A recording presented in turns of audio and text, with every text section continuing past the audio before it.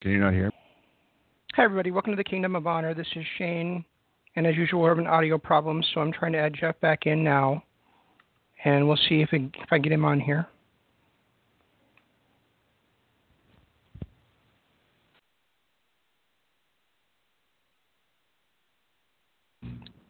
Hello? Hi. You can hear me now? I can hear you, yeah. Oh, good. It's no longer telling me my speakers are muted, which they were fucking not in the first place, you stupid Skype. Damn that dirty Skype. It is. It's a dirty, dirty, dirty pool. Anyway, we're back, and for the first time ever, I'm staying with dogs in my hotel room, and so there might be barking. There's certainly been crying since my wife left out with her sister, and she's having a Bloody Mary right now. So, who's been crying? You or the dogs? The dogs. Oh. Okay. I was not celebrating either, but no, I was not crying. Oh. So anyway, there probably won't be any bathroom interruptions tonight because I can't exactly run all the way outside with the dogs while we're on the show. Right. And leave it in your hands for more than a couple of seconds. So otherwise we'll go completely off the rails like it has already because of the stupid technical difficulties as usual. So but anyway, you mean we're right on pace for a normal show then? Sure. Yeah. So I'm about an hour away from home. Now I'm probably about 2 hours away from Jeff now. So hopefully the technical issues are done with for the night. But I probably shouldn't have said that. Knocked on some wood to try to get over that hump. So I am down here in Duluth with my wife today. We had a pretty good day. The dogs are, like I said, are on a trip with us for the first time. And they're not chewing on the bones that I bought them, so they may be loud. Who knows? How's everything going with you, Jeff? All right. Normal. The usual. Well, normal isn't all right, so that's not good. I should not have any children interrupting today since Susan's here to help me out. Oh, good. Yeah. That is excellent. Which will be good. Indeed. Right. So this weekend we watched the two shows. We watched the NXT UK Takeover Blackpool, and we watched Honor Reigns Supreme. And we'll start with the Saturday shows. So we're not going to go match by match because that tends not to work out very well. So, what did you think overall about Takeover Blackpool, Jeff? I thought it was phenomenal. It,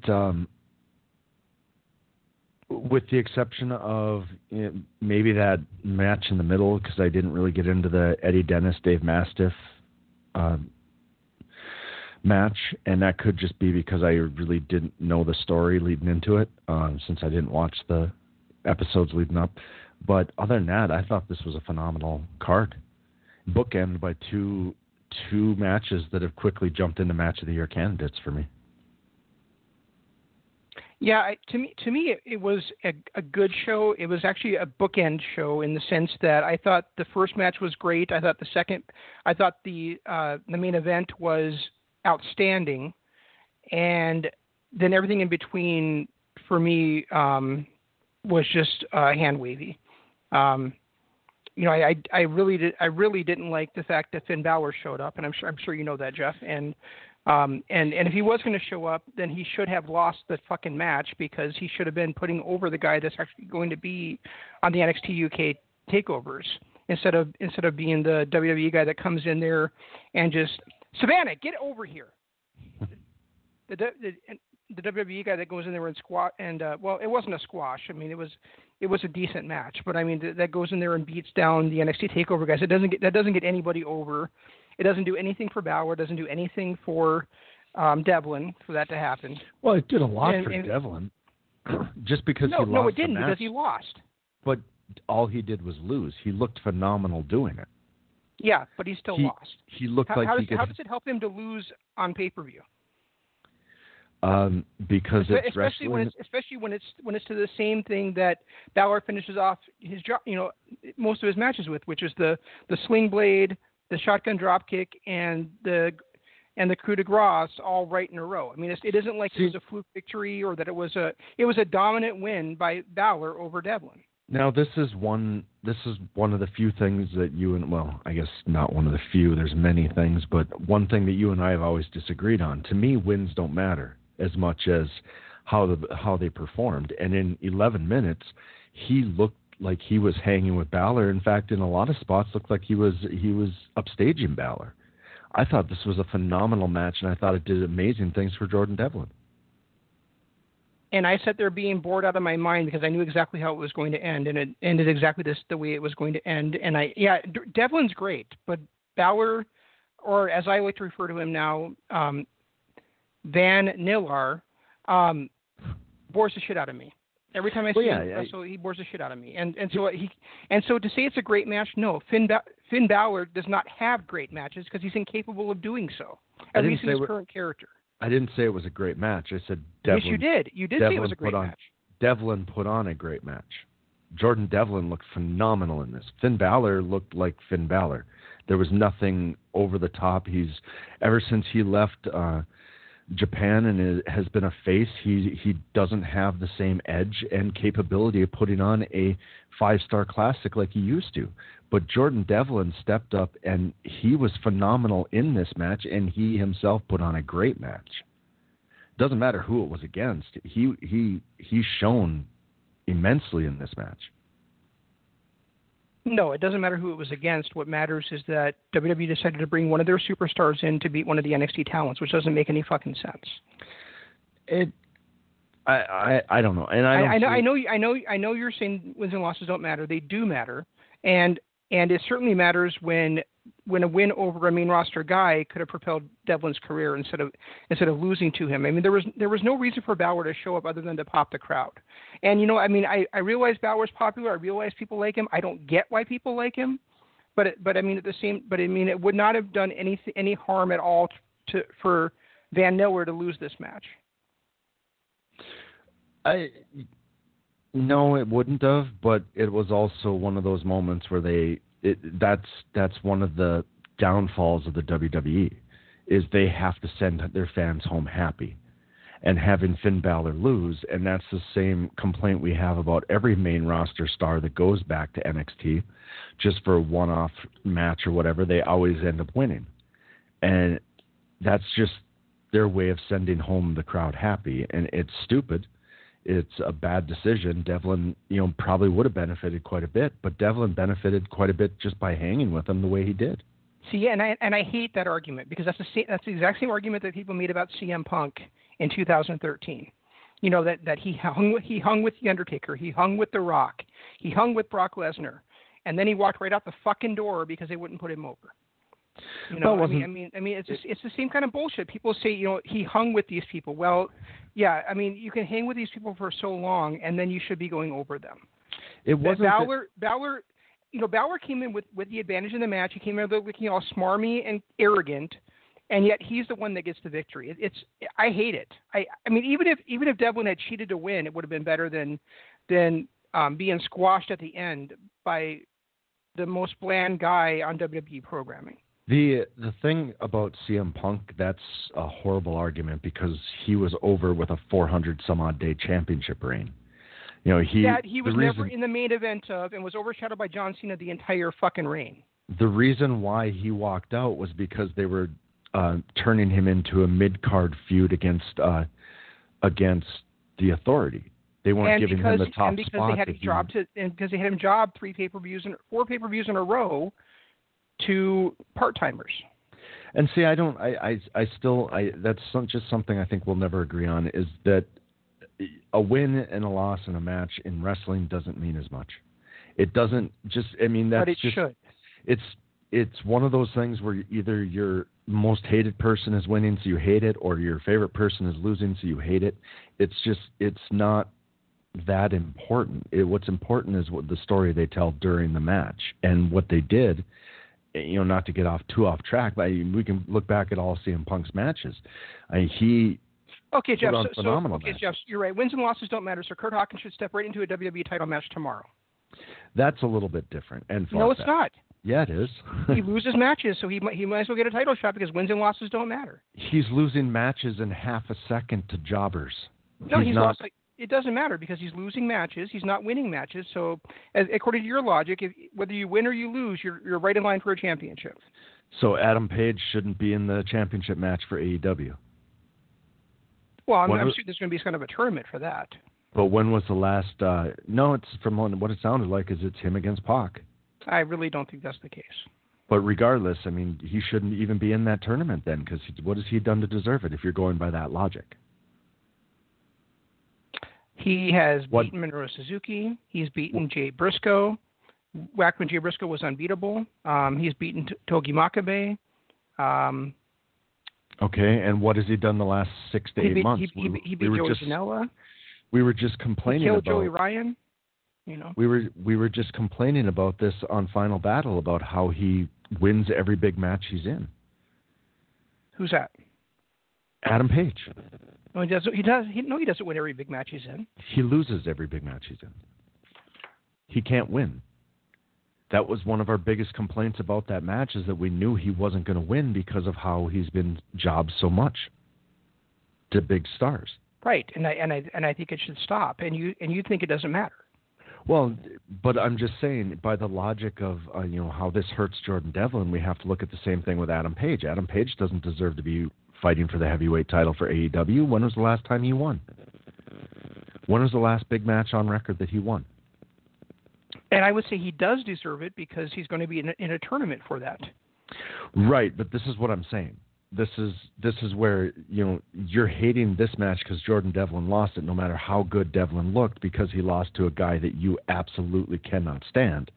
Where with Adam Page, it's part of the reason. But no matter who it was, I mean, if it was AJ Styles coming down, I would still be like, well, how did that help Devlin to lose to a main roster guy on a big stage?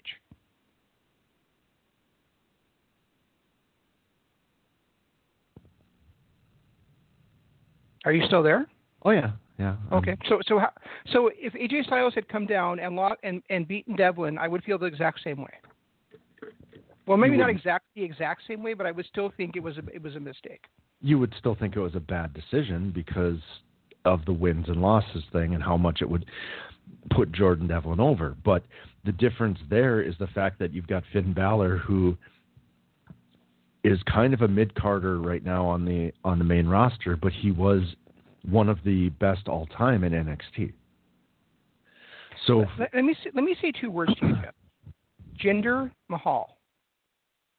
Yeah. Why did we hate that he became WWE champion? Not because of his talent, not because of his look, not because of his abilities, but because he went from losing and losing and losing and losing to winning a fatal 5-way or something, and then winning the championship the very next match. Right. I mean, the wins and losses maybe don't mean as much in professional wrestling as they do in legitimate sports, but they do mean something. They do matter. Go ahead. They matter to the point where when it's a guy like Jinder Mahal, who is never even near the main event, all of a sudden jumps in there. You've got a developmental guy who has put on phenomenal matches with Pete Dunne, who went up against a main roster star, and basically, if it wasn't for the last 2.5 seconds, this match was a draw. It just. The fact that he lost one match, now if he continues to lose and lose and lose and becomes Tyler Breeze or something, or Jinder Mahal or Heath Slater or Drew McIntyre, look at what Drew McIntyre had to go through to get back to legitimacy. If Jordan Devlin lost like those guys did and then all of a sudden was challenging Pete Dunne for the title, that'd be a different story. Jordan Devlin hasn't lost like that. I also just want to say that if this had been a small package victory or like a some kind of other roll up or a backslide or something, I would not feel the way I do. I feel this way mostly because it was sling blade, shotgun drop kick, double stomp, and so basically it was as far as I'm concerned a squash ending. I mean, you very rarely see in WWE proper two guys facing each other and the guy hits 3 straight moves, three straight signature moves on you to beat you. It doesn't usually happen that way, and for it to happen that way in this match, I thought was I thought it did a disservice to Jordan Devlin, basically. I mean, if he'd gotten knocked down and Balor hit the jump stuff out of nowhere, that would even have been better than him hitting, getting nailed with 3 straight moves and just having no answer for that. And I realized that he didn't have an answer the other 3 times that Balor tried it, but that is another reason why it shouldn't have happened that way. I despise that decision. And I did not like the third match either because I felt like, like you, I did not have any background going into it, so I just got all my stuff from it from the video package. But I also felt like it was a match that was done to showcase the. I felt like every time. I can't even remember the names of these 2 guys. Hang on a second.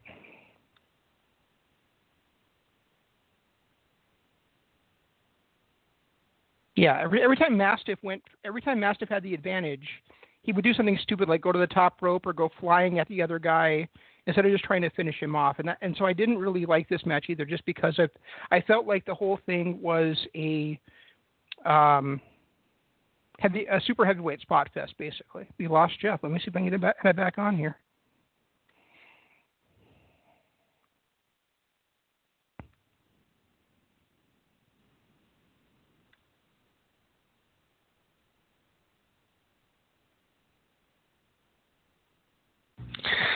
See, now here I thought you were just listening to me, and that's why it was so quiet.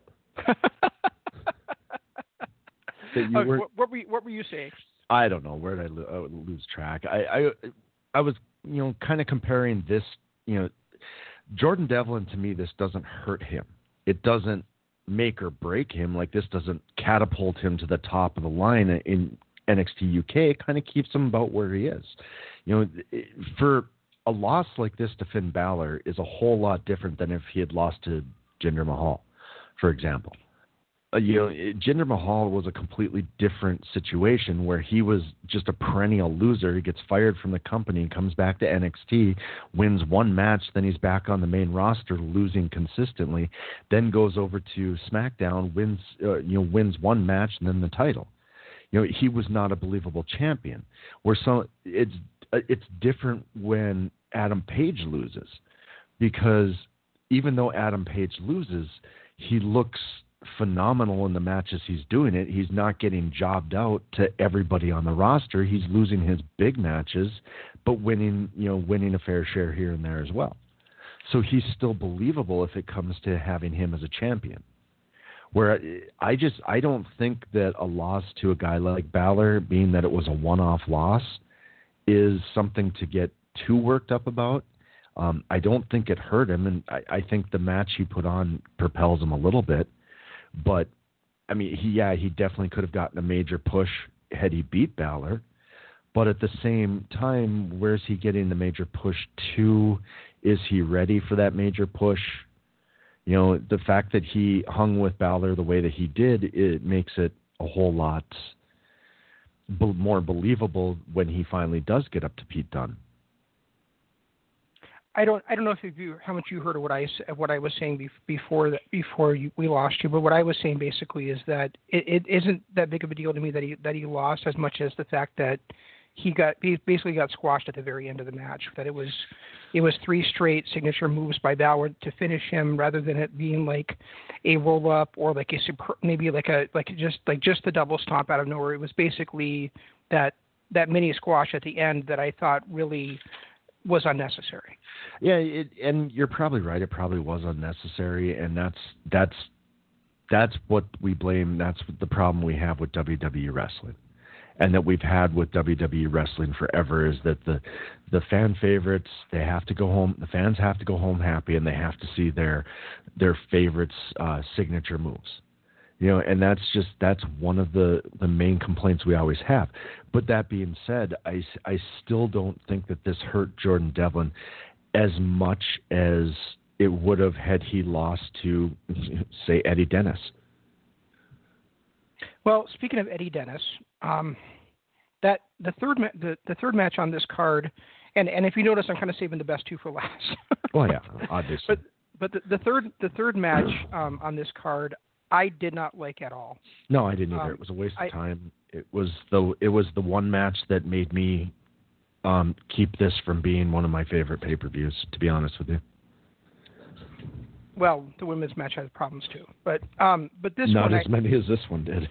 No, I mean, the way I feel about this one is that it was basically a showcase for Dennis while Mastiff got the victory. But I mean, it was basically a big man spot fest, and a lot of it was simply the fact that Mastiff would be in control of the match, and then he would just go flying up in the air for no reason, or he would go to the top rope for no reason. I mean, it was just completely ridiculous the way that Mastiff would get. I mean, Curry would get himself back in the match because, or Dennis, I think I said Curry, but the way that Dennis would get himself back in the match is basically that Mastiff would keep giving up the advantage, and that just to me is, I mean, that's something that you would expect to see when it's like a Goliath versus David type of match, where David keeps getting the advantage because the bigger guy is too arrogant or too overconfident. In this case, it was two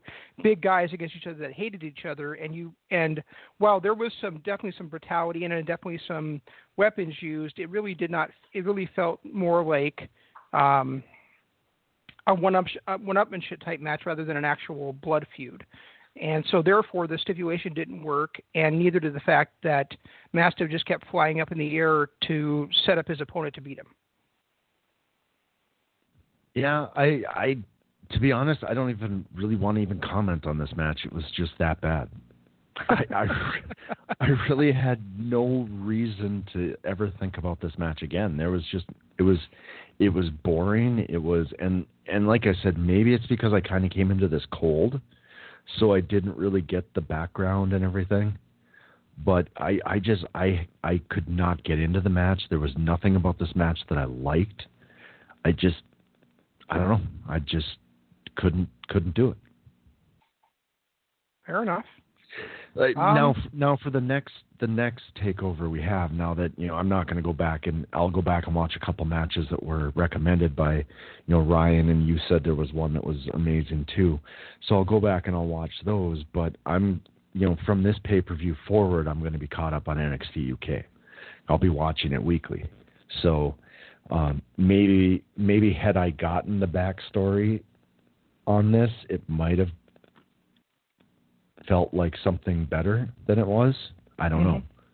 But, coming in cold to it, this match just had nothing to offer for me. Yeah. I mean, I didn't despise it.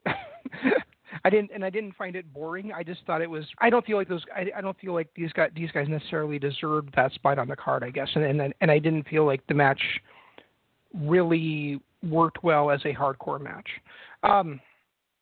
And I didn't, like I said, I didn't really care for the women's match either. But at the same time, this really did feel a lot like NXT Arrival or the first NXT Takeover, where really they're just kind of ironing out their they're ironing things out, and they're getting used to what they're doing. So I mean, it's not like this show's going to get a failing grade from me, but it's definitely I think they definitely have a bit of a learning curve to do, but that's to be expected when it's an organization's first, or a promotion, even if it's owned by WWE, a promotion's first major card. Well, and considering they've only had 22 or 23 episodes to build characters, right? To introduce these the fans in England to these characters and build them up and flush out a pay-per-view, I think they did a phenomenal job with the limited time they had.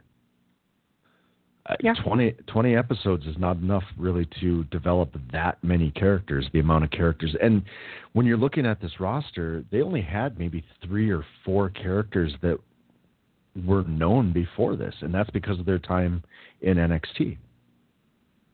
With Trent Seven and Tyler Bate, Mustache Mountain was really well known. Pete Dunne, of course, with everything he's been doing lately.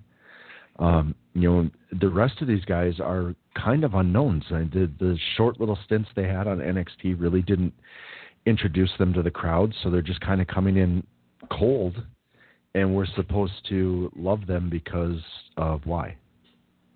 Give them another 3-4 months for the next UK pay-per-view, and it'll probably be 1,000 times better. Get down. I'm not up. Well, that's between you and Susan, isn't it? Oh, fair enough. Yeah, that's actually a very good point. So why don't we move on to the women's match, and since you liked it a lot more than I did, why don't you go ahead and intro that?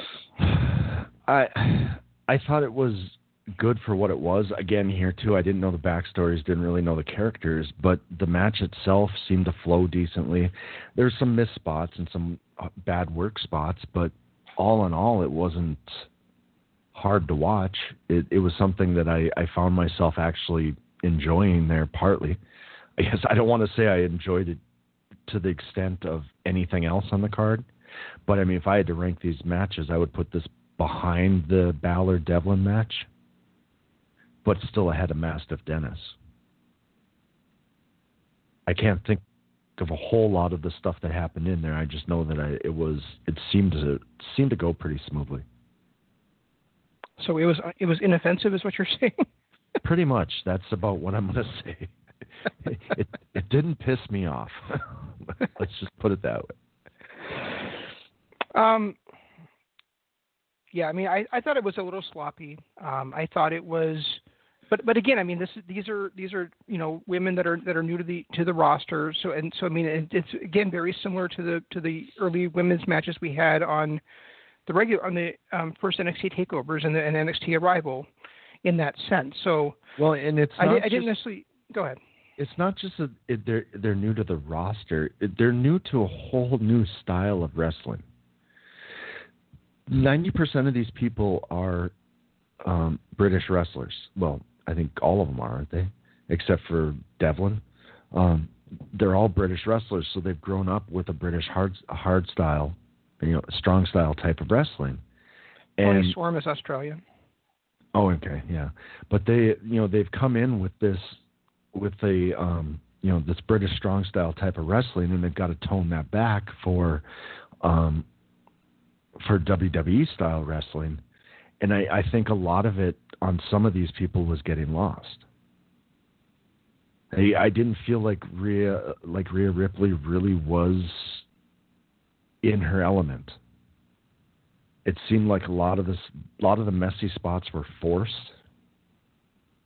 And it could be just the fact that they're still adjusting to the WWE style of wrestling. Yeah, it could be. Of course, I'll say again why this is important a little bit later. But the other thing that bugged me, of course, was that it was another one of those matches with multiple finisher kickouts for basically no reason. I mean, it was just it's a storytelling shortcut, and it just and that's another thing I think about their lack of experience is that they simply didn't have enough, I guess, other big moves to try, and it was a cheap way to try to build drama, and I always hate that, but I especially hate it when these are young wrestlers who barely, like you said, been on television, they've barely been in the WWE system, and yet these finishers that are presumably going to be with them for the rest of their careers are kicked out of on their very first major outing, and I think that's a mistake, and I think it just it does a disservice to the wrestler and to the moves, because that means in the future you're always going to expect people to kick out of them because it happened the very first time you saw them do those moves, basically. If you're me and you. And this is why I will forever hate that one Austin Angle match from 2000. Because of that one damn match, everybody has to kick out of finishers now. And it just annoys me. A finisher is a finisher.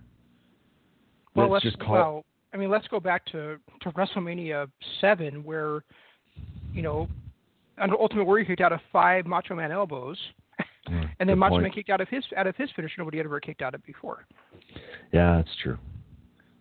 I just think the finisher kick out is just, it should not be. The finisher's a finisher for a reason. Once you hit it, that should be the end of it.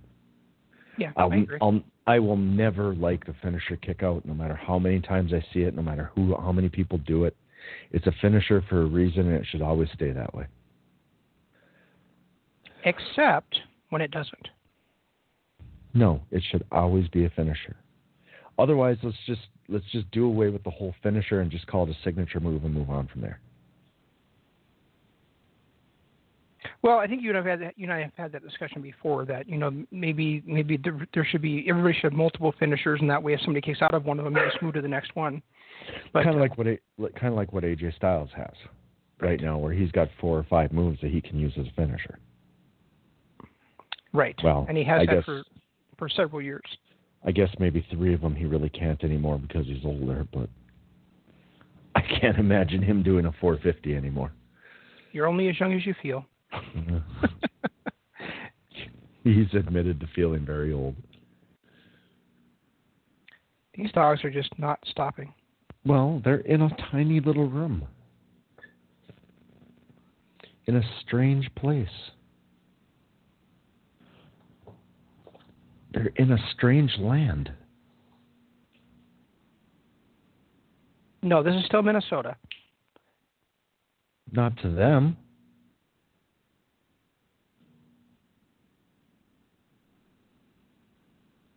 Did we lose you? No, I'm trying to get the dogs over here to stop crying. Oh, well, maybe your woman's gonna have to come back and bring them some Bloody Marys. I'll calm them down. Do you have anything else about this one? No. These three matches, I really didn't have much to talk about. And even the Jordan Devlin match, other than saying the fact that I thought he himself looked great, probably would have spent about 3.5 minutes on it because I just didn't think any of these 3 matches were really noteworthy. That Mastiff Dennis match it was so bad it angered me. But the rest of it, I didn't have a huge problem with, but I didn't really want to spend a whole lot of time on them, just because I didn't think they were great in any sense of the word. Now, the bookend matches, those 2 are right now in 2 of my, they immediately jumped into Match of the Year candidates for me.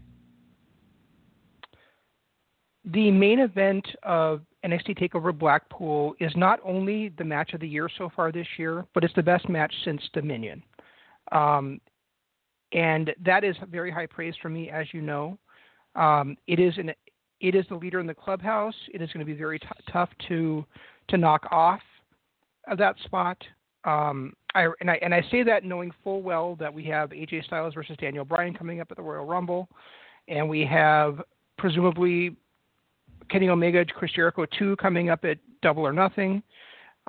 We have Ricochet versus Johnny Gargano coming up at in just 2 weeks. But this match was absolutely outstanding. This is professional wrestling at its finest in this match, in my opinion. And here is where I was saying that maybe it doesn't have to always be that finishers finish matches. But the thing is that when you have matches like Toni Storm versus Rhea Ripley in front of it, or you have matches like John Cena versus AJ Styles from SummerSlam 2015, when you have matches like that go out there and they just blow finishers away, basically, a match like this that comes along once in a while that uses the finisher kick out in such a wonderful, organic way. I loved this match to death. I really did. And I would have loved it even more if that shit didn't happen all the time. But I mean, in this one, and the thing is that in this one, the finishers happened with like 15 minutes to go in the match or something. I mean, it was like they were using them to try to finish it, but when it didn't happen, they kept going and they kept going and they kept going, and especially the second finisher by Dunn and the and actually all of the finishers by Joe Coffey were easily believable as to why they didn't finish the match. And then the final stretch where Pete Dunne's just like, okay, I've hit this move 3 times. I still can't beat this fucker. I'm going to break his goddamn fingers if he doesn't tap out, was just beautiful. I adored this match, and I cannot – and again, I know it's only January 14th today. I know we're only 2 weeks into the year, but it's going to take a lot for a match to overcome this in my number 1 rankings. See, and I've kind of got – I've got this ahead of the opening match. I still don't know for sure if I have it ahead of White versus Okada. That to me was the perfect match. This one was great. Pete Dunne, this put Joe Coffey on the map. I mean, he is now a megastar in NXT UK. Pete Dunne just continues to be impressive in everything he does. There was not anything about this match I hated. Like you said, the fact that he pulled 3 bitter ends out and still couldn't beat Coffey until he, got that triangle choke and then snapped his fingers. That was just outstanding storytelling. But that's another reason why I wish they would stop calling them finishers and call them, signature moves. Because this is a perfect example where he couldn't beat him with his so-called finisher, but he was able to pull out another submission move to do it. Yeah, that's a fair point. But I just my point was more that in the grand matches where finisher kickouts actually enhance the story, these are the rare matches where it works, and they're the prime example why you shouldn't do it all the time, because it is so much more special if it happens once in a while in these huge situations like this match, or like Johnny Gargano versus Tommaso Ciampa last year at TakeOver New Orleans, or let's say Shawn Michaels versus The Undertaker at WrestleMania 25. When it happens on big stages in huge situations, when everything is on the line, is when this stuff should happen. Not every random pay-per-view that comes along once in a while. And not by mid-carders or opening acts. Right. Not, we had 5 matches on here, and I can't even count the amount of finisher kickouts there were. It just, in a way, I agree with you, because I think this was a perfect spot for him, and it did enhance the story. It made Coffey look outstanding, and somebody that Dunne just couldn't beat. 35 minutes into this match, and we're still wondering if Dunne can defeat this guy. This is a guy who's held the belt now for almost 600 days, 621 days or something like that. 605 as of today. Okay, yeah. So this is a guy who's held the belt for almost 2 full years, and it was in question whether he was going to be able to beat Joe Coffey or not. The only thing I hate about even the finisher kickouts in this is now the next challenger for Pete Dunne, in order to sell him as being as big a challenger as Joe Coffey was, he's going to have to kick out of 4 of them or something. It continues to build. It annoys me. That's just one thing that I'll never, ever, ever feel is a right decision to make. I think they could have had near pinfalls without doing the finishers and still told the same story, but I guess it is what it is. There's nothing I can do to stop it. Yeah. And Coffey's finisher was well protected, actually, because he never hit it cleanly in a position where he could have got a pinfall victory. Even that first one he hit, Dunne got both his arms up to block it. Right. It was just powerful enough that it knocked him down too. But he didn't hit it cleanly. He hit it cleanly a couple times on the floor and once on the apron, but never where he was actually had a position where he could get a pinfall victory in the middle of the ring. So I thought Coffey's finisher was really well protected in this one. And I don't know if it's recency biased or not, because I just watched the Ricochet. I've been binging NXT to get caught up. I think I'm 1 episode behind you, so I'm almost completely caught up. But I've seen so much of Pete Dunne, his matches against Ricochet, his matches against Undisputed Era, his War Game match, and now this match. I'm having a hard time saying that Pete Dunne isn't one of the top 4 or 5 people in North America right now. Well, in WWE, NXT, or whatever. In strong style. Yeah, I don't know if I'd say strong style because I don't think he's up there with some of the people from Japan yet, but he's so fluid and so good, and he looks like everything he does is painful. And he's almost kind of a hybrid between Marty Scurll and Zack Sabre Jr., which is something I really like. Yeah, he is. And when you watch him and just seeing the influx of British talent coming in, then you really believe what Triple H said about him is that he would be the WWE champion someday. I really think that's true. That wouldn't surprise me.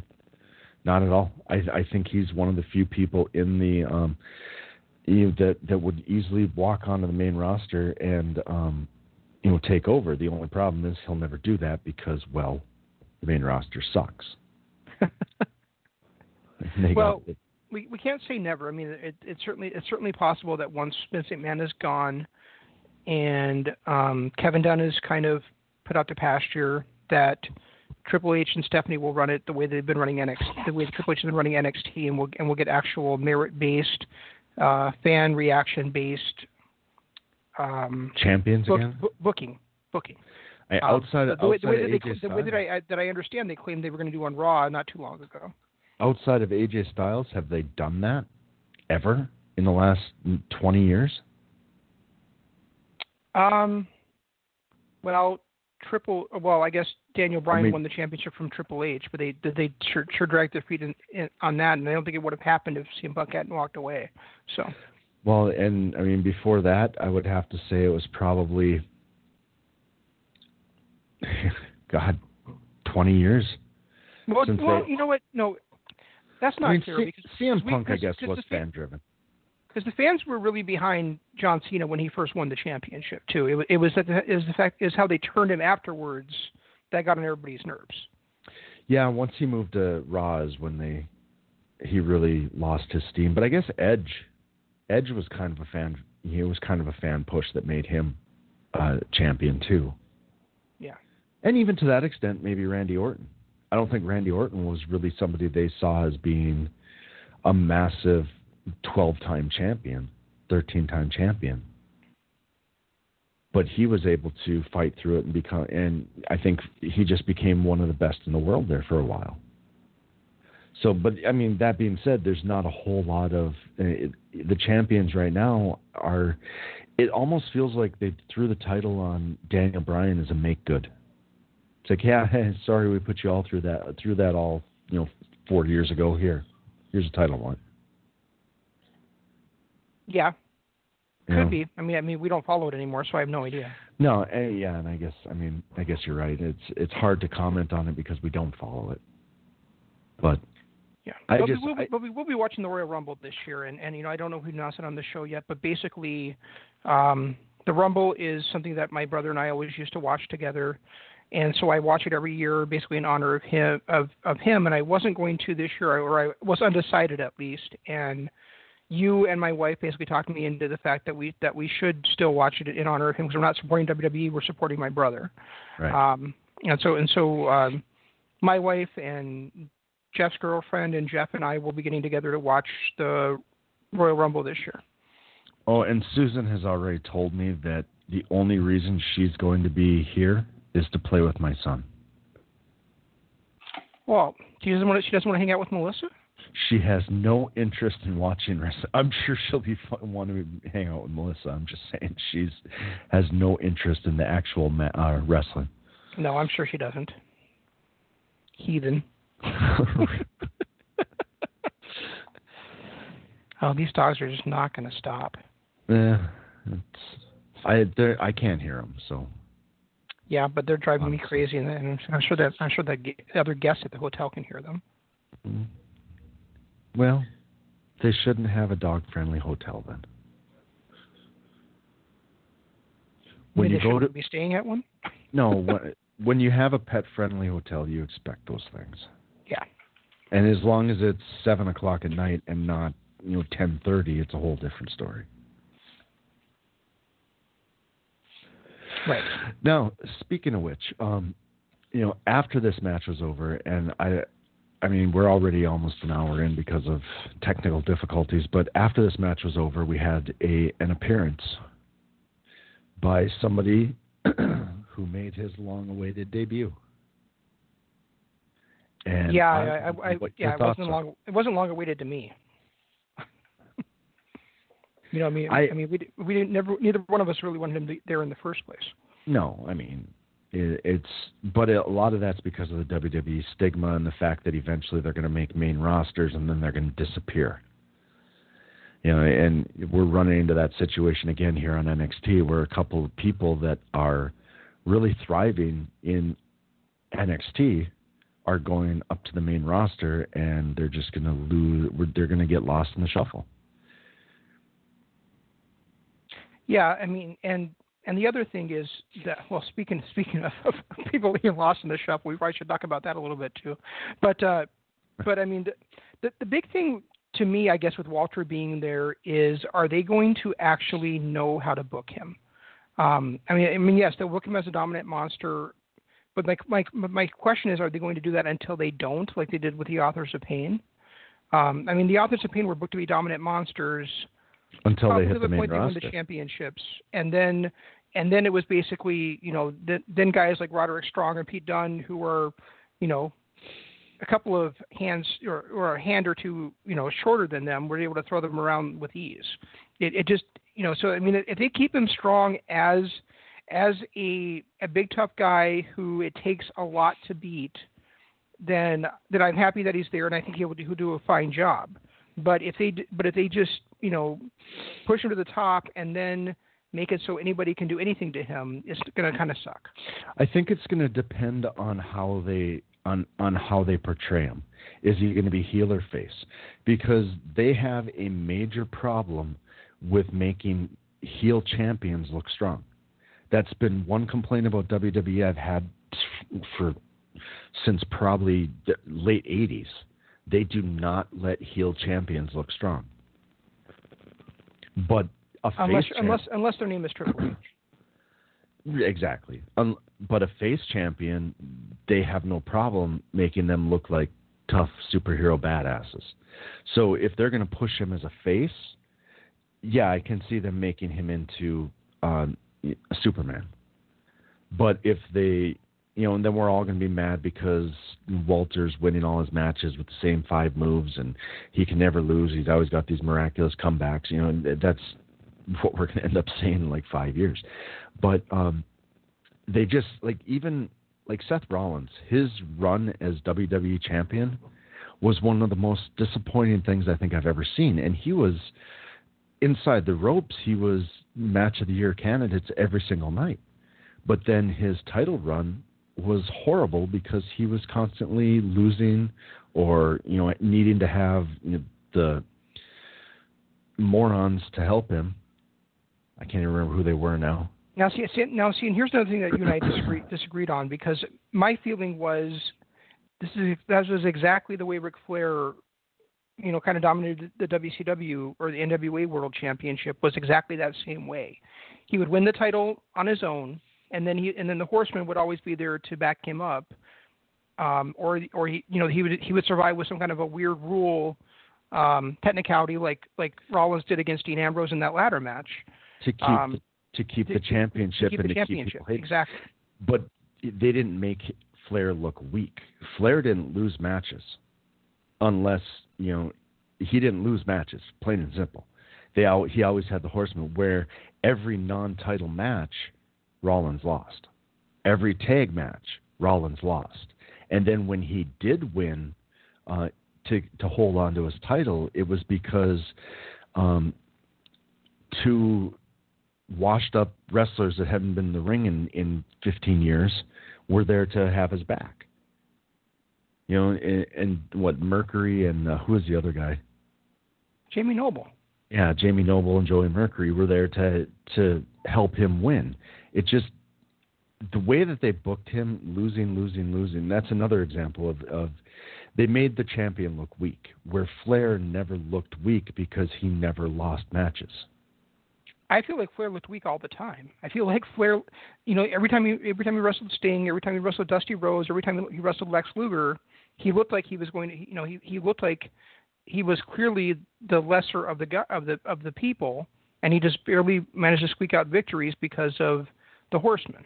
So I mean, I feel like while he's a legend now, watching at the time, everybody knew that Sting was better. Everybody knew that Luger was better. Everybody knew that Steamboat was better. But Flair would always just find some kind of sneaky way to get those victories. And so I do think Flair always seemed like he was weak. That's what made him a great heel. The difference was he was still squeaking out those wins regardless of how he did it. The fact that Seth Rollins was losing, like literally getting pinned in tag matches. Flair never got pinned in a tag match. He always cheated to win or did some sneaky thing to win. He never lost in a non-title match, where Rollins lost in every non-title match. I guess I don't remember that. I guess I don't remember it that way. But I mean, I'm not saying you're wrong. I mean, I just don't remember him losing all the time like that. I remember him, looking weak a lot of the times, but never. I don't remember him losing a whole bunch of non-title matches. I guess I I remember Rey Mysterio doing that. I don't remember Seth Rollins doing that. That's just the way that they book their heel champions, and they've done it for decades. I just don't think that they'll ever have a dominant heel champion. I just don't think that's ever going to happen. I remember the one problem I had with Seth Rollins, not even really his WWE title reign, but when he lost that cage match to John Cena when the U.S. title was on the line. When he was a double champion. That was the time. That was the match I thought was just ridiculous. Didn't he lose the U.S. Oh yeah, didn't he lose the U.S. title though back to Cena on that when he wrestled Sting that night? He had the double match, Night of Champions. I don't think so. Maybe it wasn't, and then maybe Cena defended it in the steel cage or something. I remember that happening like at Madison Square Garden or something though.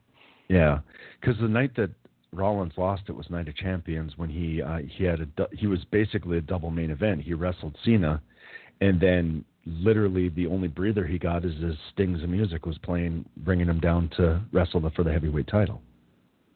But he did beat Sting clean in the middle of the ring. Oh, probably because Sting's career ended in that match. Anyway, we got way off topic. So. Oh yeah. So anyway, I mean, Walter. I think Walter's going to have some great matches there. I mean, and he's somebody who I don't know that Pete Dunne would even be able to get up in the bitter end or the X-Plex. So that would be very interesting to see him. He'd probably have to do a lot more scientific mat wrestling, submission wrestling against Walter than he'd have to against pretty much anybody else on that roster. Well, Dave Mastiff, obviously. Right. Speaking of getting off topic here. I did watch the match with Zack Sabre Jr. on this week's Ring of Honor. Did you get a chance to watch that yet? I have not, no. He called out Gresham at the end of it, of course. But there are so many similarities between him and Pete Dunne in the way they move in the ring that I want to see those two. I want to see those two together. I want to see those two in a match against each other. Well, hopefully it happened in Progress or something, because I certainly don't want to see it happen on NXT, because I don't want Zack Sabre Jr. going to WWE. No, I don't either, because he'll get lost completely there. And why would he? He's got a good thing where he's at. Yeah, and I'm sure Ryan will be tweeting us to let us know when Zack Sabre Jr. has faced Pete Dunne, and we do appreciate it, Ryan. Yeah, that we do. So let's move on to the opening match then. And this match, I actually tweeted out and I texted to you that there was a spot in it that you said that when you saw it, you jumped up and yelled "Holy shit!" and the crowd was chanting "Holy shit!" But I couldn't even do that. I mean, my mind was so blown. I just kicked back in my chair, giggling uncontrollably, and I just said, and as I was laughing, I was like, that really just happened. It was just amazing. And this match I felt like was incredible back and forth. a great example again of moves that of finishers either not being hit to set up near falls or being hit in such a way that it was believable they'd be kicked out of because of injuries earlier in the match. I mean, I think this match was absolutely fantastic. I watched it again this morning. I still see very little flaw with it, and I thought James Drake came out of nowhere to really rock this match. The couple of spots near the end, of course, but just the entire match. I had never even heard of James Drake before, and to see him rock this match so hard made me an instant fan. And of course, I was already a big fan of Zach Gibson and a fan of Mustache Mountain. I can't wait to see for these guys to have a rematch. That was just an absolutely phenomenal tag match. Well, again, them showing off Tyler Bate, I thought Tyler Bate really shone in this match too. And it seems like every time he's in a match lately, he's the one stealing the show. And he gets better every time out. Every single time. And he's so fluid and so phenomenal in the ring that he's just now I see why they made him the first ever UK champion. Granted, he was green behind the ears and, his wave and all that good guy stuff was a little much, which is why they had to get it off him onto Pete Dunne, and Pete Dunne has proven that he deserved it. But Tyler Bate, every single time I see him, I'm more and more impressed with him. When he picked up Zach Gibson and then threw him over James Drake's shoulders and then picked them both up, I was just looking at that like there's no way this guy is that inhuman. He cannot be that strong. But he pulled it off, and every move he does is just flawless, absolutely flawless. Yeah, he really is excellent, and it's scary that he's only 21 years old. So, right. Can you imagine how good he's going to be in the next? It's the way I feel about Will Ospreay. Ospreay is just now at 25 years old, or is he 26? I think he's 26 now. Yeah, he just turned 26. Yeah, at 26 years old, is just now becoming an actual storyteller in the ring, and what he can do in there is just amazing. And think about it. Tyler Bate is 5 years younger than Will Ospreay, probably 5 years ahead of him in storytelling. Right. It's just phenomenal what Bate's going to be in the future. We saw Bate versus Dunne twice now, but their match of the year in, was it 2017? Yeah, 2017 at TakeOver Chicago was absolutely outstanding, and I would bet that we're going to get those guys in the main event of a major pay-per-view within the next 2 to 3 years. I hope so. I think that Tyler Bate, he's got the athleticism and the spot fest ability, but he doesn't pull it out as often as like Will Ospreay. That's what Ospreay for years just relied on. Tyler Bate doesn't need to rely on that because he's such a good storyteller. He's so good at picking when the spots need to come. And I can't give that to WWE for giving him credit for making him that good, because I just don't think that that's all them. He was like that from the get-go. He was like that from the very we can certainly give a lot of that credit to Trent Seven, though. Yeah, yeah, we can. And Trent Seven, too, is another guy that just impresses me every time I see him. So, and you're right, Drake, I'd heard about Gibson. I'd seen Gibson a few times, and we've seen Mustache Mountain probably more times than we can count. Drake really impressed, too. He was a guy that I wasn't expecting anything out of, and he came out and delivered. That spot that you were giggling about is still one where I just can't. I replay it in my head, and I'm still in awe that Tyler Bate walked away from that. Yeah, and really, all four guys sold that so well. Sold that entire situation so well. It was just outstanding. It was like, Bate looked like he was dead. Drake was like, just proud of himself for that move. Gibson was like looking at him like, what the hell did you just do? Right. Yeah, and, the shotgun. And Seven was like, oh my God, my partner's either dead or crippled, and I'm by myself against these two maniacs. And so what I'm going to do is I'm going to dive out on top of both of them. Yeah, and then Drake catches him in midair with a drop kick to the thigh. It was just like, what the fuck, dude? Well, I mean, like I said, he was already impressing me in the match, but I mean, those two moves like really sold me on that dude. And when the match was starting, I was like, oh, it's like a blonde Tarzan-y type guy. He's gonna suck, and I was totally wrong. The look on Gibson's face is still just etched in my mind. Like, I don't know if that spot was planned, and maybe Gibson just didn't know it was coming, or what happened, or if he's that good of an actor. Right. But just that look of shock on his face is still just etched in my mind. Yeah, it's amazing. Yeah, so I mean that is obviously so part of the tag team match of the year. Yeah. Oh yeah, easily the tag team match of the year so far. Yeah. And again, people, when we say this stuff, we do realize we're only 14 days into the year. So. But we watch an awful goddamn lot of wrestling. Yeah. So it already we feels like we're in June. Let's just put it that way. Yeah. So yeah. I mean, what I would recommend from this show is the opening match and the main event. And I mean, if you want to kick back and watch the rest of the show, I mean, it's certainly not.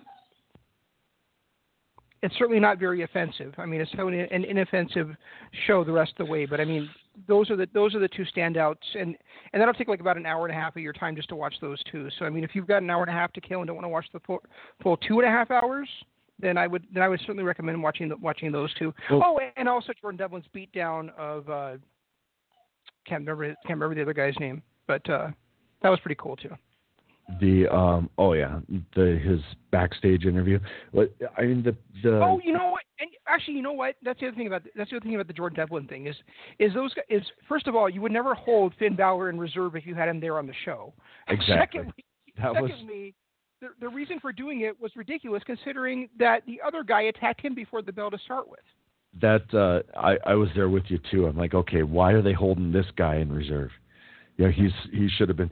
But the Pete Dunne Joe Coffey match went 34 minutes. That's bell to bell. That's not counting intros and the outros and all that stuff. And the tag team match was 24. So you watch that, and that's pretty much the extent of the show. I still think that Jordan Devlin, just watching his performance, is worth it if you don't have an obscene hatred towards Finn Balor like you do. But the other two matches, feel free to skip. You're not going to miss much. Hey, you know what? I don't hate any wrestler, well, other than maybe Jinder Mahal. Or Finn. I would love Van Miller to prove me wrong, but the fact is that every time I watch him, I see nothing from him. He's always bland. Yep. He's always cocky for no reason.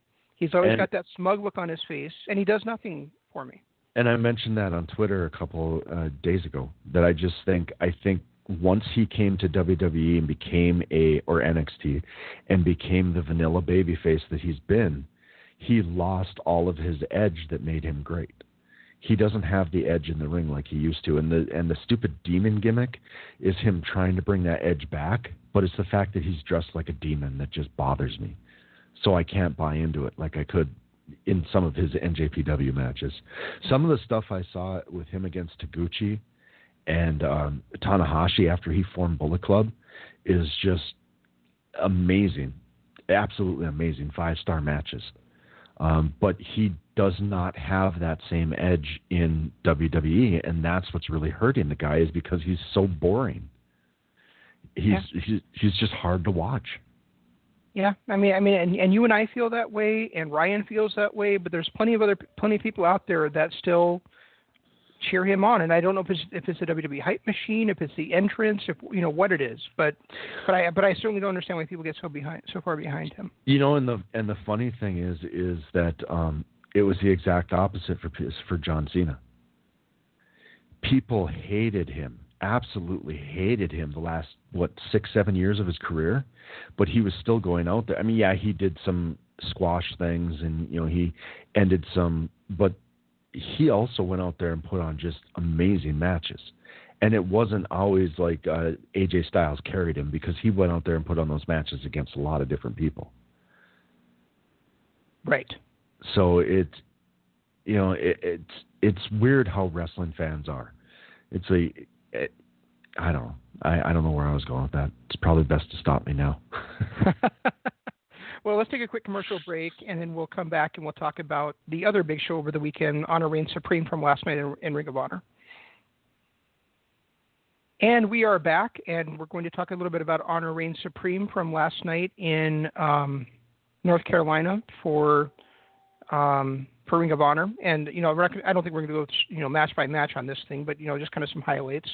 I asked you the same thing about NXT TakeOver Blackpool, Jeff. What was your overall thoughts on this show? I still want to know what 3S stands for. I don't know what Shinobi Shadow Squad. I don't like it. I really don't like it. I hope Flip Gordon is. I hope his injury is not as bad as they're making it sound, because he just to fall apart and that to be an unplanned ending is kind of scary. Lethal Dalton Castle. Dalton Castle is still just impressive. PCO is a fucking maniac, and I'm still in love with Kelly Klein. Oh, and I did tweet this too. There was something that made me feel odd and a little uncomfortable about going from Rhett Titus's intro music, which could be the worst of all time, to Jeff Cobb's, which is just a great entrance song. I felt uncomfortable going from one to the next. That's interesting. And Luchasaurus is still an amazing, he's just amazing. Yeah, I really dig Luchasaurus. I think he's great. I think that I would love to see him, in the mix more in Ring of Honor, and even being, up at the top of the rankings there. Yeah, PCO. I mean, for those who don't know, he's actually Carl Ouellet, who was Jean-Pierre Lafitte, and he was not a Rougeau. he was Jacques Rougeau with the Quebecers. No, he was Jacques Rougeau's partner with the Quebecers. Jacques Rougeau was his partner. And okay. and I never called them the Quebecers. I always called them the Mounties, because that's what they were. They were Mounties. They were not Quebecers. They were Mounties. Did I completely misread that? Yes, that's why we were arguing about it yesterday, and you were being stubborn about the fact that he was Jacques Rougeau. He's not Jacques Rougeau. Oh, with Jacques Rougeau. I did read that incorrectly. Son of a bitch. Maybe I need to bring my glasses home. Maybe you need to have Susan read you things. That would probably help, too. Yeah. All I know is this man's a lunatic. He is, and he's like... And we have talked before on this show about how it isn't necessarily age that is a determining factor in professional wrestlers. It's the mileage, and I think PCO is a prime example of that. Yeah, he doesn't do a lot, but the stuff he's doing is awesome, and he is, he is like, I don't know, 40-something, 50-something years old. And he's just rocking it. And part of that is not he's only 51. Not only his lack of mileage in the ring, but the fact that he hasn't been on our television screens all this time for us to get tired of him. So he's around. He's not been around in, I don't know, 20 years or something. And now he's back on the independent circuit, and he's made a name for himself by just changing his gimmick and doing some 2018 indie type things, and I think I'm really I'm really happy for the guy, and I really enjoyed watching him in that match last night. He was on the last time we actually saw him when he was somewhat relevant. We didn't know. We didn't know it was him, because he was on TNA as a wrestler called X. He wore a mask, competed in the X division, but he never took the mask off, so we didn't know it was him. Other than that, he even retired in 2011, was out of wrestling for 5 years. He came back in 2016 as this French Frankenstein that they're calling him now. Mm-hmm. So he was able to reinvent his entire gimmick, and now he's just a damn lunatic. But he's 51 years old.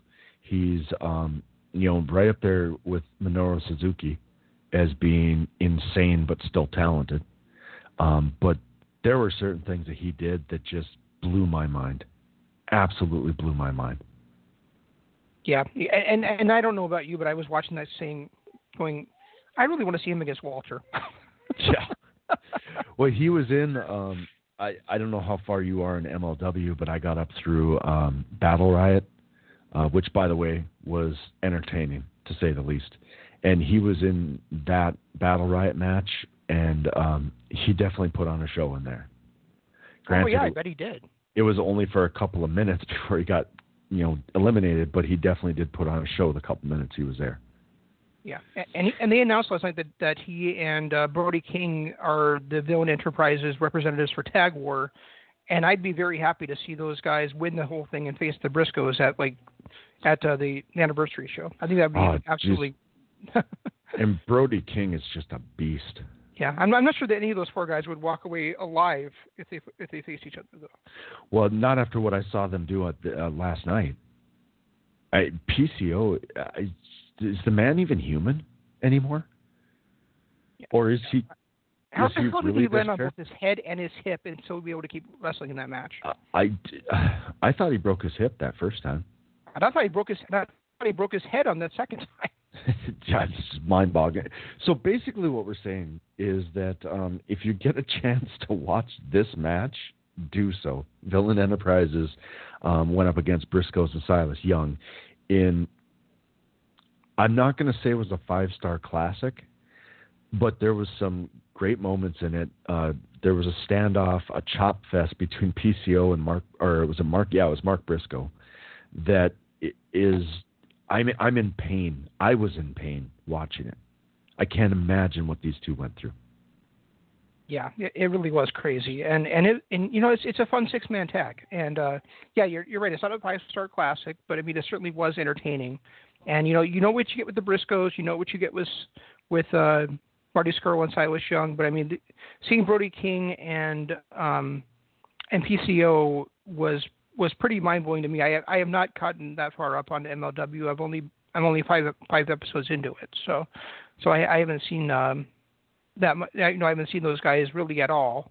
So I mean, it was cool to see those guys I guess PCO not really for the first time, but seemingly for the first time, and to see Brody King, what he does. I would say it's for the first time because I've never seen this PCO character before last night. Yeah. True. And then I saw him for my second time in the Battle Riot today when I watched that. So, I'm impressed by what he's done and how he's been able to reinvent his career and become something that is actually watchable. Yeah, I mean he had a really good match, WWE title match against Bret Hart, like in '96, maybe '95. 95, I think. But I mean, you're right. For 23 years later, for him to still be out there, performing or be out there performing again at this high of a level and finding a way to adapt his style to, well, not his style even, but I guess his talents to the current style is very impressive and very commendable. Yeah. I'd agree. And I don't know if this character is going to get burned out. Like, are we going to get sick of watching him do the same thing over and over again? Maybe, but I mean, or how many years did Undertaker do the same thing for? Or are we going to still be in awe that the man walks away from car wrecks every fucking night? Yeah, that's true. I thought you meant more like the monster, like taking chops across the chest and not caring type of the gimmick. Well, the no selling, but I mean that's part of the gimmick. It's just are we going to get sick? Right. Are we going to get sick and tired of the whole gimmick as a whole, or is he going to be able to land on his head enough that it distracts us to where we still think it's good? Well, I guess maybe it depends on how many times we get dropped on our heads. Who knows? I've been dropped enough. Couple of other things to know. Jeff, there's always one more time. That's a good point. A quick note on Silas Young, and you haven't seen this yet. On Ring of Honor TV the last few weeks. Spoil it for me? Because I don't give a shit. All right. And it's just a throwaway point. On Ring of Honor TV that. Hello, Dark Fart. Beer City Bruiser has been trying to figure out why he and Silas Young aren't friends anymore. Yes. Well, he confronts Silas Young backstage this week. And Silas does explain to him where their friendship stands. So I'm going to leave it at that. It was kind of interesting to see the way that it happened. But it fits the characters so well. It's just perfectly. I mean, they get what they're going for out of there. You want to have Beer City Bruiser come out of this in one light and Silas Young come out of it in another, and they pulled it off in a backstage interview that was really, really good, but kind of throwaway at the same time. Huh. Yeah. I mean, both those two guys are two of my favorites in Ring of Honor, anyways. So. Yeah. Yeah. So yeah, they're fun. But outside of that, I mean, the PJ Black is still amazing, but dude, what happened? Since we saw him at All In, he looks like he's aged 40 years.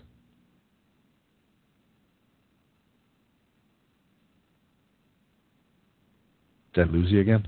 No, I'm here. Oh. Just fighting with my dog again. He looked like he went from I don't know. He just looked a lot older than he did the last time we saw him. Yeah, because I don't remember him looking that bad at Survival of the Fittest either, and that was that was the end of September, beginning of October, right? Right. And now we're beginning of January, and he did. I mean, he was still awesome, like you said, but yeah, he did look old. I thought Bandito was fantastic. Yeah. And I was actually getting distracted a bit during that match. I do want to go back and watch it again, but yeah, I mean, and the other thing is that I had the pre-event streaming where it was it's like Honor Reign Supreme will be coming up soon on the background, and it never started right at 6:00, so I kind of had to refresh it. So you were texting me these things, and you were basically like a minute ahead of me at the entire. Oh. Yeah. So it's like I would wait to see what you were talking about before I would respond. But it was kind of funny because we don't usually watch the same show at the same time, and we happen to be doing that yesterday, except for the fact that I turned it on at like 5:30 Central Time, and so for some reason the stream never really refreshed for me, so I had to like restart it like a minute in or something. Well, I ended up probably by the end of the night we were tied again because there were three. It seemed like every other match. I watched it through my Fire Stick, and they need to develop an app for the Fire Stick because I have to watch it through the internet or through the web browser, and it just kept freezing and then kicking me out, and I had to keep going back in and refreshing it again, and it got annoying. But it seemed like it was every other match. But yeah, I did. Go ahead. I'm sorry. The whole PJ Black thing. I'm amazed after hearing about his injury, and I knew he'd been injured, but I didn't know how badly he was injured until I saw it on the NWA 10 Pounds of Gold last week. Yeah, you mentioned that to me, and I still haven't seen that episode yet. To see the way he moves after that injury is just astonishing. But yeah, he looked like he aged 25, 30 years in just the last couple of months. Well, I wouldn't say that far, but I mean, he did look a little bit old. I would agree. But and I was really looking forward to this match coming in. So I do, like I said, I do want to rewatch it. I mean, I still thought it was great, but I did miss some spots that it was kind of like I was glancing back and forth on it, and I really need to devote more attention to it than that. Maybe I'll get a chance to do that tomorrow or something. And another match I was really looking forward to coming in was Tracy Williams taking on Flip Gordon, which was why I was so surprised when you said that was your reason for your bathroom break. And I guess I didn't know much about Tracy Williams, and the whole hot sauce moniker kind of threw me to where I was like, all right, bathroom break. I see. But I went back and watched it today, and after watching, he had a match against Zack Sabre Jr. On Ring of Honor TV this week, and now I'm a fan of him.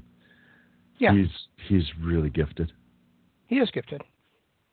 We saw him briefly at Survival of the Fittest as well. I think that was kind of like the tryout spot for him and PJ Black and Luchasaurus. I don't remember him from Survival of the Fittest. I remember the other guys, but I don't remember him.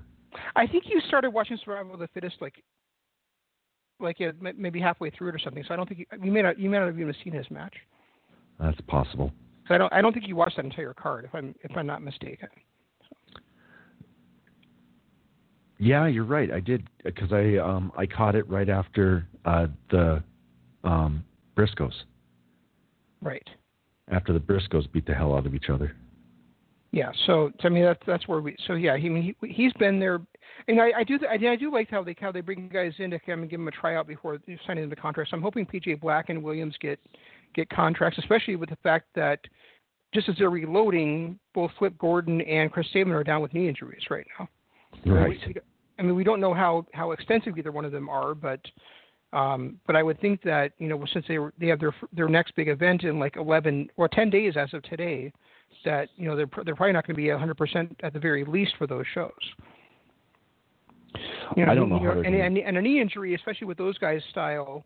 Well, more Gordon than Sabin these days, but I mean you don't want to be jumping around the way that Gordon does on a bum knee.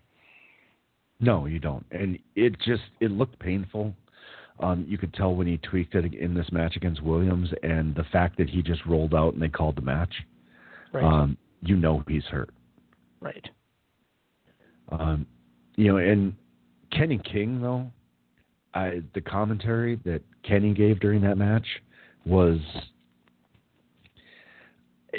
perfect Kenny King, but it just I don't know what to think about it.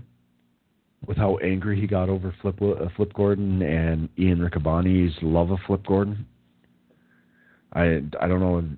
They've got to be setting up for something with those two. They could be, or it could just be that he was trying to fill the time after Flip got hurt. That's possible. But yeah, I'm a big fan of Kenny, as you know, and I'm still a bit bummed at the fact that he didn't win that championship from Jay Lethal. Because I am not a Lethal guy at this point in his career at all. I'm not like I was 3 years ago. 3 years ago, I thought he was one of the best in the world, and now I can't get behind him. He's lost so much. And he's still a talented guy. He's still, good in-ring storyteller. I think it's his character right now that's got me kind of off of him. He just doesn't have that. He reminds me too much right now of Finn Balor. He's just a vanilla babyface, and his in-ring work is suffering because of it. Yeah, I agree. And I liked his match against Castle. I thought it was a really good match, actually. Oh, it was a great match. It's just a shame that when you watch an organization like Ring of Honor where there's so much talent that it's that the main event is always is a little bit hit and miss depending on the styles of the two guys. Did you see the stagehand that got his head smashed by Dalton Castle? Yes. And I love how they just ignored it like it didn't happen. They just kept going, calling the match like nothing had happened. But that poor guy, he got his head rung pretty good. I wouldn't be surprised if he got a concussion out of that. Yeah, I wouldn't either. And it's interesting. It's interesting now that Kenny King doesn't have a partner for Tag Wars, and neither does Colt Cabana apparently. But I can't imagine that those two would team up together.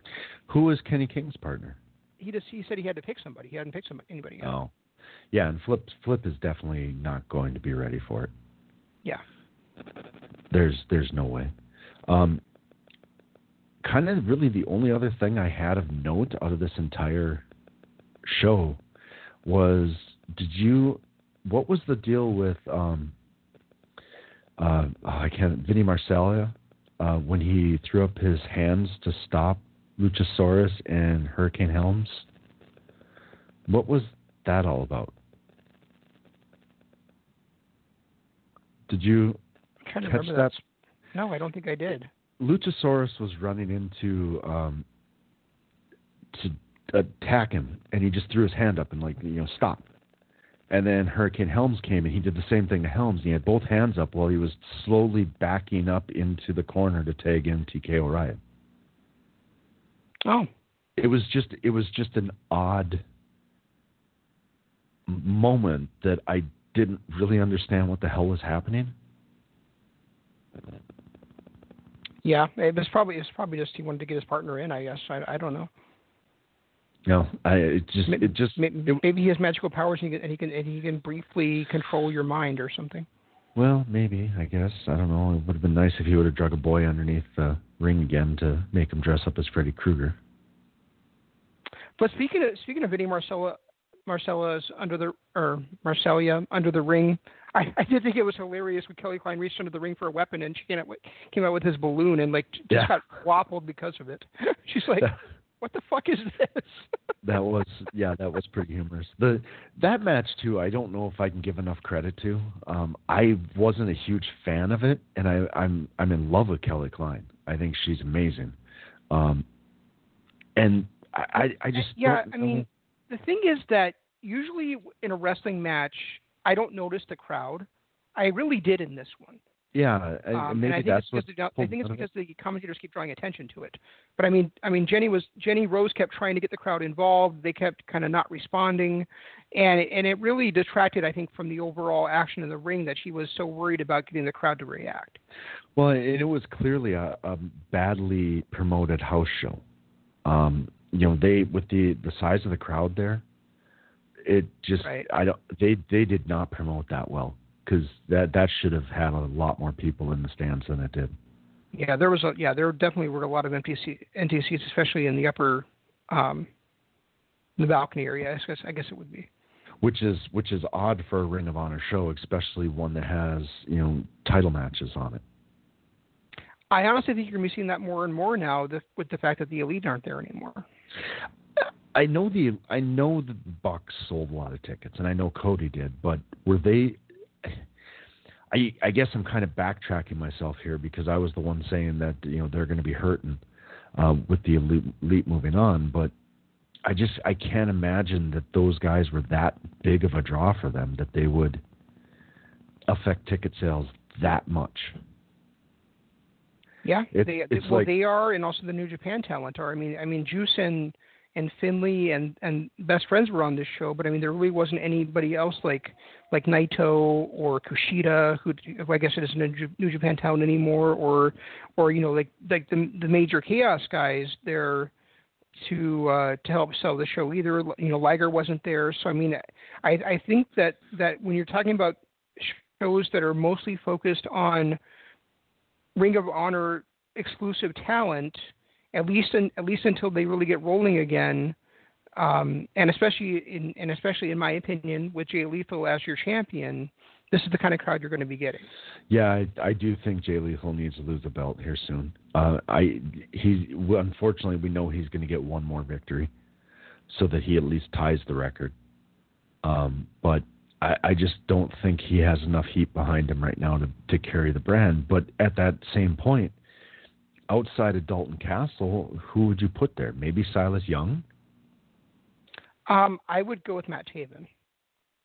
I would have a champion versus champion match and have Matt Taven win the match, and then basically he's got like a Ric Flair type run behind him where he wins the match cleanly, but he's always got the Kingdom there to back him up, and he starts building heat that way.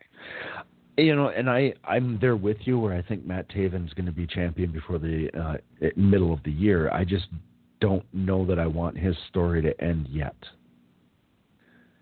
With the Real World's champion and all that stuff, I just don't think I want that to end at this point. Well, I don't either, except for the fact that I don't know that he's basically coming out and telling all the top contenders, you don't deserve a shot at my championship. And if he's not going to be defending that Real World Championship as a championship, then what's the point, really? I guess you're right. I do like the fact that Nick Aldis is showing up there because we might be seeing Nick Aldis take on Jay Lethal for that championship, maybe at the 50th anniversary show or something. And then of course also the fact that Ring of Honor and NWA have announced that they're co-promoting the Crockett Cup pay-per-view coming up in April. Right, and the thing that was kind of an odd moment at the end of Final Battle with Aldis walking out there. But he was phenomenal the entire time. But No, I'm talking about a Final Battle, not last night. Oh, Final Battle. Yeah, gotcha. I'm sorry. Last night he was spot on. He was the Nick Aldis that I know and love. But when he walked out at Final Battle and just kind of stood there, and then turned around and walked out, it just that was still just such a confusing spot. Yeah. What was the point? And yeah, really, and you're going to fly Nick Aldis in just to do that? Just to walk? Or was he at the TV tapings? I think he was at the TV tapings. I know he was yesterday. I know he was on Saturday, but I'm not sure if he was the ones after Final Battle. I don't think so, because I don't remember him being on last week's, and he hasn't been on this week so far. So. Okay. Yeah, it's just it is weird that you would fly a guy into New York City just to do that. Unless that was just a unplanned spot where he just happened to be there. Or it was just to get the NWA championship on a lot of eyes again. Yeah, but why not then come out and at least cut a promo? Congratulate Lethal or something. Yeah, no idea. You're right. That was a weird spot. It was odd. It was just odd. But last night he was phenomenal. He was phenomenal on the mic again. He was phenomenal in his speech ahead of time. You know, I go ahead. No, I was just saying I really liked what I saw out of him yesterday. Yeah, and now that the Elite are gone, you know, I think probably my very favorite guy in the promotion right now is Shane Taylor. And while I was disappointed not to be able to see him wrestle last night, I think that, you know, the promo he cut before the match and the way he beat down Cobb after the match was totally excellent. And I like the fact that he is now aligned with Bully Ray and Jeff Cobb and the Briscoes in some kind of a faction. So I mean, I'm really glad he's getting at least a little bit of spotlight now. And you know, you and I had talked before that we thought that he and Hangman Page in 3 to 5 years could be major main eventers on a major pay-per-view, and now, right. You know, of course Page has left, but Taylor is really rolling into that mid-card title contender spot at the very least. Right. Yeah, and I mean he's good at it too. I mean he's definitely coming into his own. You know, Keith Lee is off doing his thing now, and Taylor is starting to really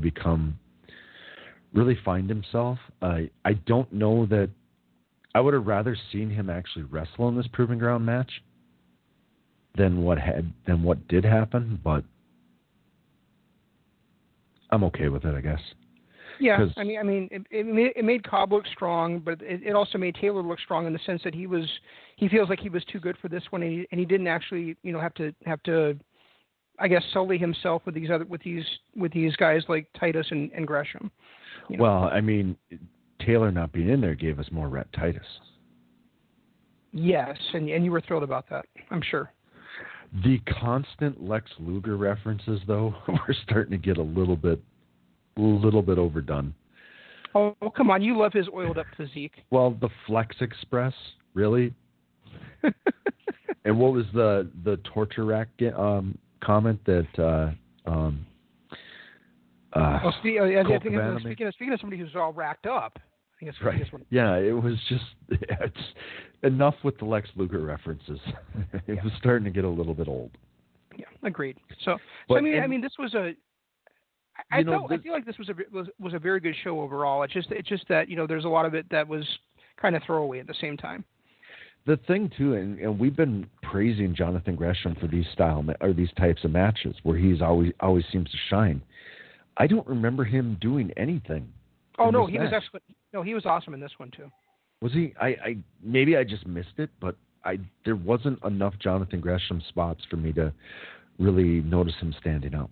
Yeah, I mean, basically, a lot of it was him, you know, being no-sold by Jeff Cobb, of course. But I mean, there was also some spots where he was like flying through the air both ways and things like that outside the ring. So I mean, I thought, yeah, I mean, he really, I'm really starting to enjoy Jonathan Gresham. It started with these multi-man type matches, but I mean, the match against Sabre Jr. You know, we saw him in that tag match in Defiant. Yeah, I mean, he's really starting to grow on me now. Defiant is hit another gear this week too. I'm sorry. Yeah, and I still haven't seen last week's yet. I'm really starting to like Defiant. They've got SCC is out there against. It basically made a heel turn.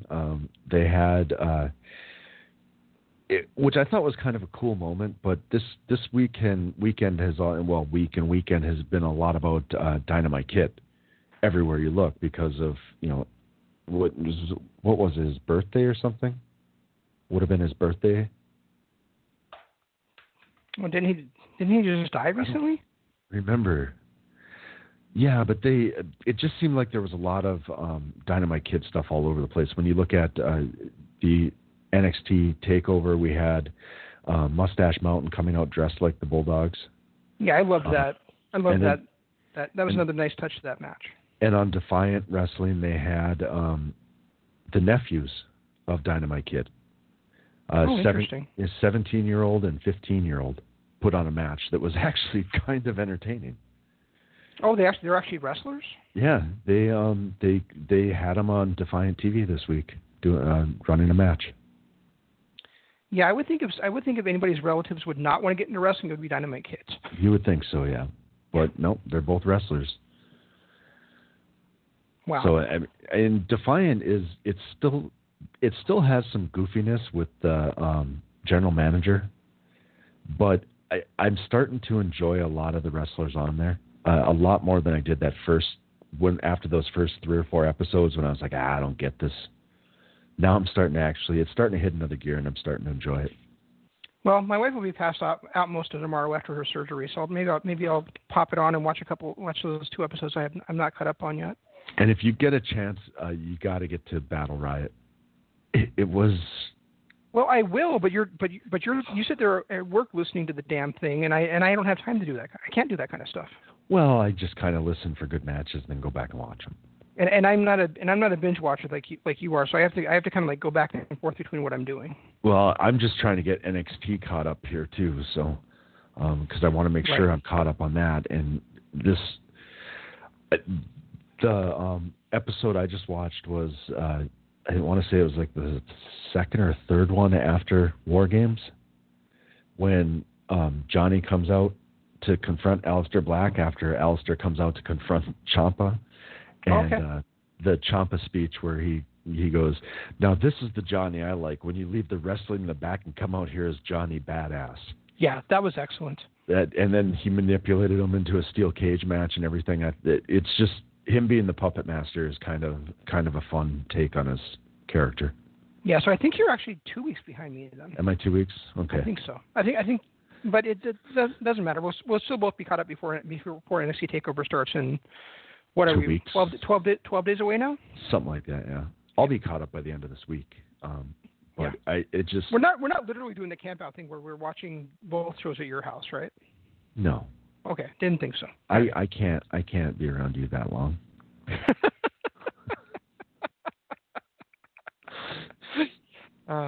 Well, my dogs are driving me nuts. So, is there anything else you want to touch on before we head out of here? I really have nothing. I mean, other than the fact that pretty much every promotion I'm watching right now, I'm enjoying. Defiant has hit another gear. MLW is phenomenal. Ring of Honor is starting to fill in the gaps left by the Elite. I just watched a few new Japan shows. Some of the newer stuff that they've got out there. Impact is still amazing. Sami Callihan is, and I'm still watching 2018 Sami Callihan, but he right now is the front runner for my Wrestler of the Year this year. So I don't know. I'm enjoying every promotion that I'm watching. So yeah. Well, and I did watch the very first episode of the Oriental Wrestling Entertainment show, and I still don't know what I think about that. It's hard to follow because it's all in Chinese and Japanese, and I can barely tell who some of the guys are. But I mean, there was some decent stuff, but nothing that really blew me away. So I mean, I'm hoping that it'll get better as it goes on, and we'll see why All Elite chose those guys as their partners. Yeah, I saw some highlights on it, and it just to me looks like a bunch of cruiserweights. Kind of. Yeah. But then again, remember I said the same thing about Defiant when the first episode I watched that, and then I was, now I'm 5 in, and I'm like, okay, I like this show. So. There's also a Japanese Lance Archer guy called, amazingly enough, Launcher. All right, that's good. And Defiant this week had David Starr versus Pac. Oh. Which was I'm watching those 2 episodes tomorrow then. That was a phenomenal match, absolutely phenomenal. All right, so it wasn't. Why don't you hit the social media? Oh, I'm sorry. Go ahead. I was going to say, I'm not going to say that it was a 5-star classic match of the year candidate, but just the story that those 2 told was brilliant, just brilliantly done. Oh yeah. Speaking of that, how many Garganos? I'm going to go 5.5 Garganos for the main event at TakeOver Blackpool. I'm going to go 5 for the opener. Where do you got those? I am going to break my norm here, and I'm going to put it up there with the Okada White match at 5.5 Garganos for the main event. Okay. And then I have the tag match just slightly under at 4 3/4. 4 3/4 Garganos.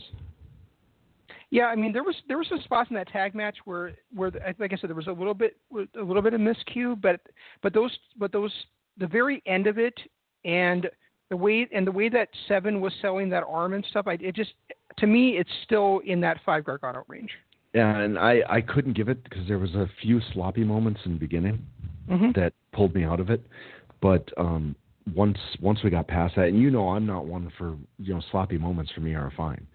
And maybe I didn't see enough of the story ahead of time, but I didn't think it was the perfect match.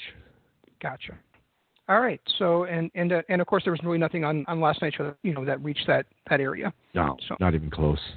There was some fun spots. There were some matches I would recommend, but the Kingdom versus the Green Team is a match I would definitely recommend.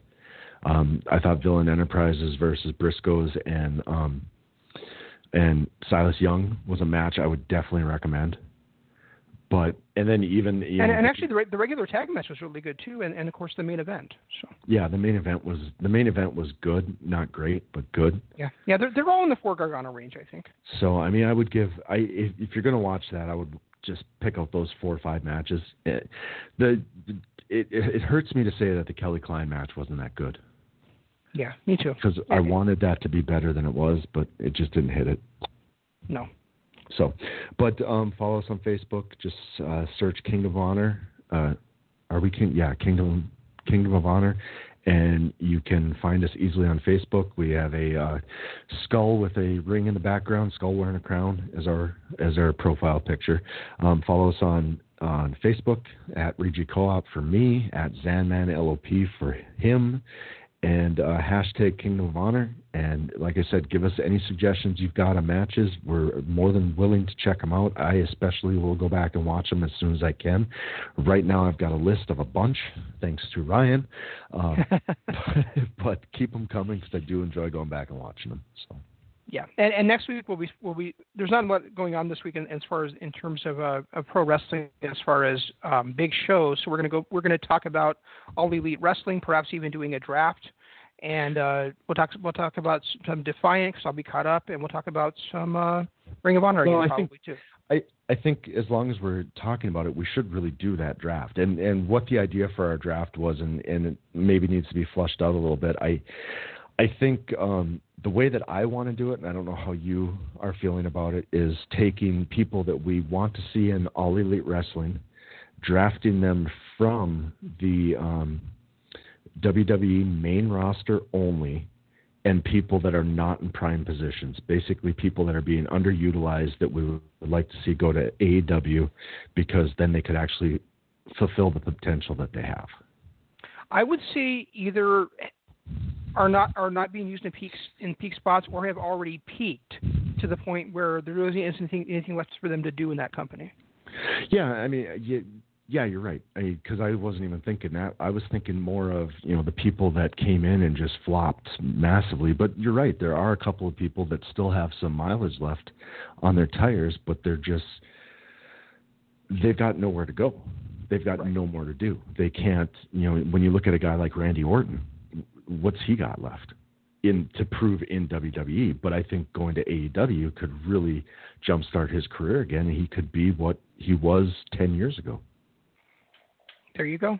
You So know, so that's the plan for next week.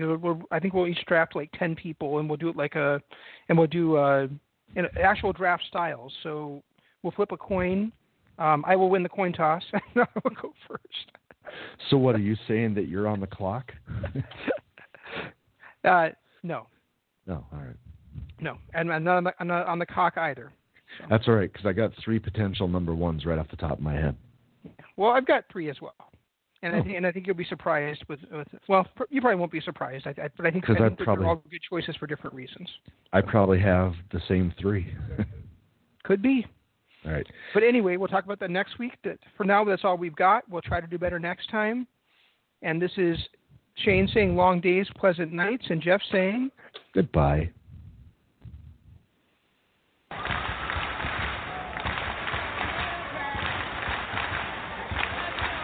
Ladies